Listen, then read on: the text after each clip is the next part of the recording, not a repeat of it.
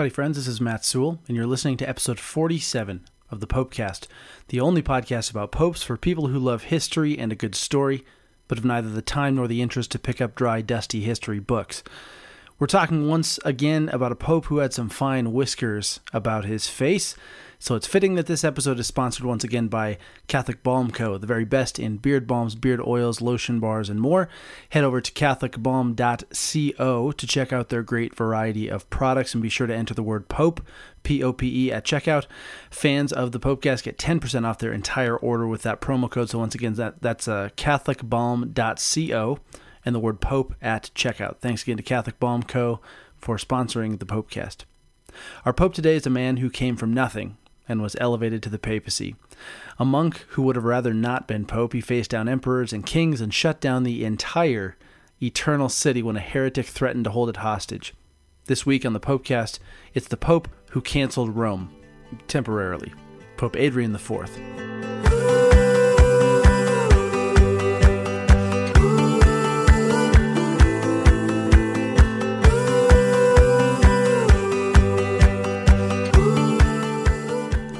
The future Pope Adrian IV, Nicholas Breakspear, was born around the year 1100 in the borough of St. Albans in England, just a little ways north of London. Unlike many of those who graced the chair of St. Peter, Nicholas came from a family of humble means and worked hard for all he had. He had left England and his family relatively early in life and made for Arles, France, to complete his studies. While traveling, Nicholas visited the monastery of St. Rufus near Avignon, the same city, of course, that would be home to popes for 70 years just a couple of centuries later. Nicholas opted to join the monastery, taking the vows and habit of a monk, and apparently would spend the majority of his adult life there. He eventually was elected to lead the monastery as its abbot, and in 1146 was headed to Rome on important business. It was there that he somehow caught the eye of Pope Eugene III, now blessed Pope Eugene III, just one step shy of sainthood for him. Eugene made Abbot Breakspear a cardinal and the Bishop of Albano, a diocese just a stone's throw from Rome itself. He hung out in Rome for the better part of the next 6 years, until Eugene III sent him on what the Catholic Encyclopedia calls a, quote, delicate and important mission to Scandinavia, end quote. Just like in so many other parts of Christendom at that time, the church was rife with abuses, and Cardinal Breakspear had no patience for them. At the same time, he was an able diplomat and had an innate missionary spirit. He erected a new archdiocese for Norway at Trondheim, the home and final resting place of St. Olaf.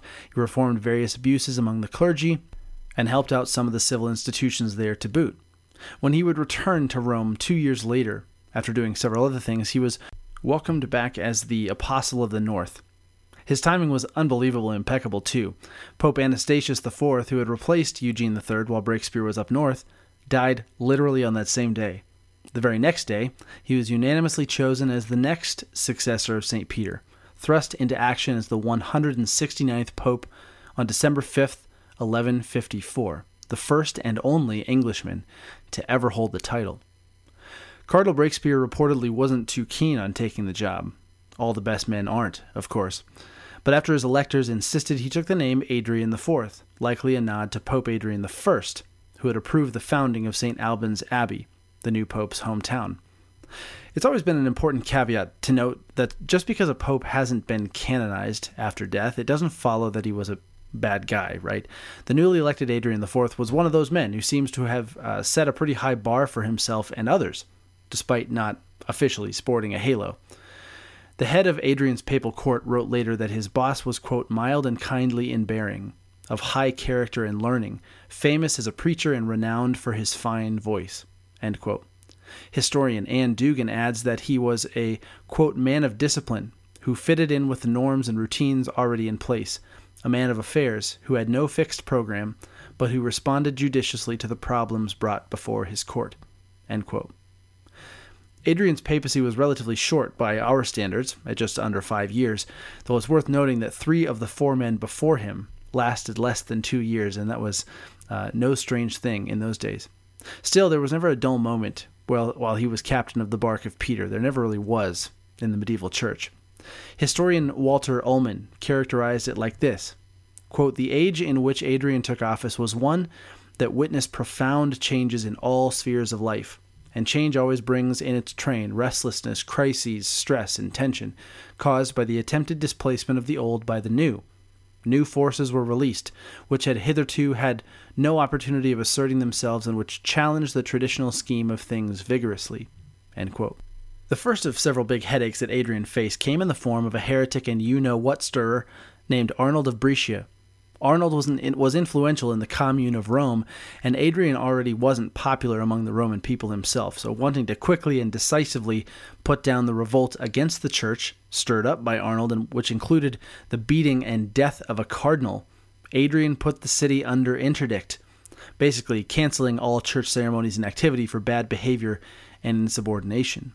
Among those restrictions was the forbidding of pilgrimages to the city, which Rome relied upon heavily for tourist revenue, so as you might imagine, it didn't take long for the Romans to give Arnold the stanky boot. Arnold ended up being captured by imperial troops and was executed in 1155. Another headache came in the form of the ruler Frederick Barbarossa, who in 1155 was making his way across Italy with the goal of being crowned emperor by the Pope.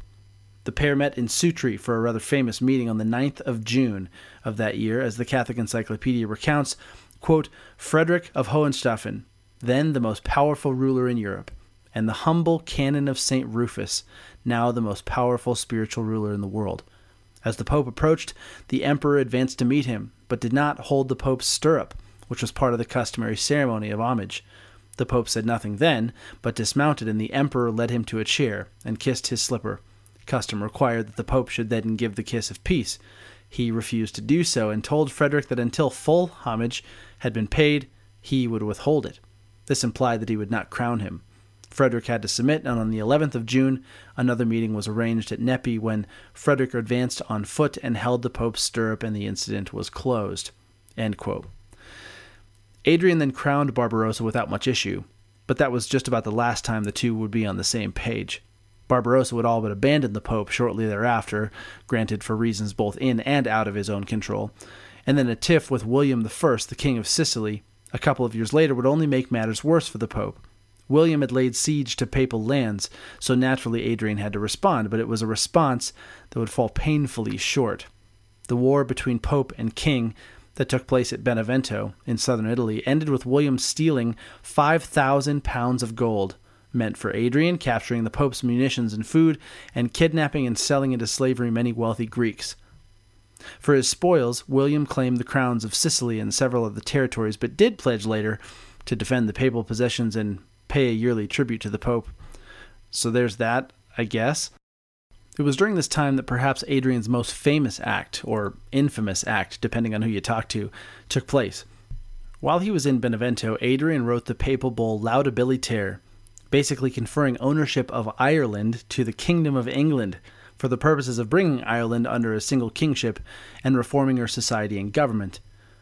The invasion by King Henry II, however, wouldn't happen until long after Adrian's death, but this would be far from the last time we heard of this. The matter wasn't completely settled until 400 years later. Many of the other things Adrian did as Pope were done with the words and actions of Pope St. Gregory VII in his ear. See Popecast episode number 15 on the Pope who made the Emperor kneel in the snow, upholding papal primacy and rooting out abuses among clergy wherever Adrian could.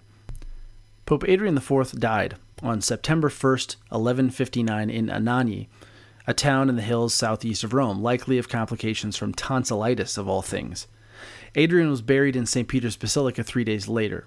As part of an excavation of the crypt in the early 1600s, Adrian's tomb was opened, and it was reported by archaeologist Giovanni Francesco that his body, still relatively well preserved, was that of, quote, an undersized man, wearing Turkish slippers on his feet, and on his hand a ring with a large emerald, end quote. Adrian is remembered as having been a man who took his office seriously, as one entrusted with caring for the souls of the entire world, and he wasn't afraid to follow what God was asking of him. John of Salisbury, again his friend and contemporary, wrote, "For I call on the Lord Adrian to witness that no one is more miserable than the Roman pontiff, nor is any condition more wretched than his.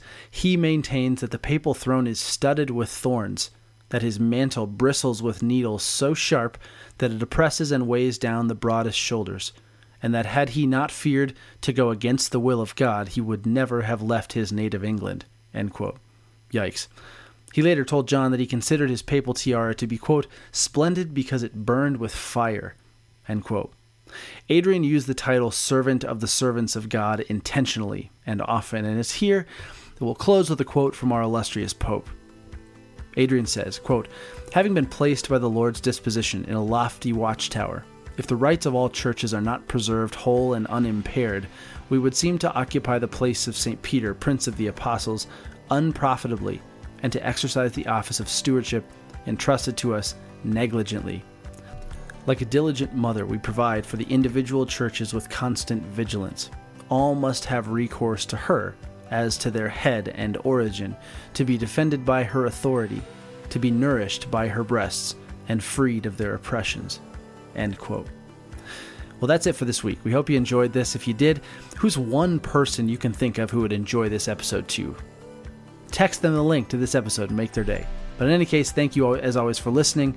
If you're not already and you believe in the mission of what we're doing here, please consider joining us on Patreon at patreon.com/thepopecast. Your patronage helps cover things like our hosting costs and the ability to produce these episodes, but also, of course, gets you things like early access to new episodes and other great freebies, depending on your per episode tier. So check it out, patreon.com/thepopecast. And then lastly, please subscribe, rate, and review the podcast over at iTunes. And actually, on that note, we do have a new review from B. Strauss 525, 5-star review. As someone who is both interested in history and the church, this podcast seems as though it was made specifically for me. Hey, that's great to hear.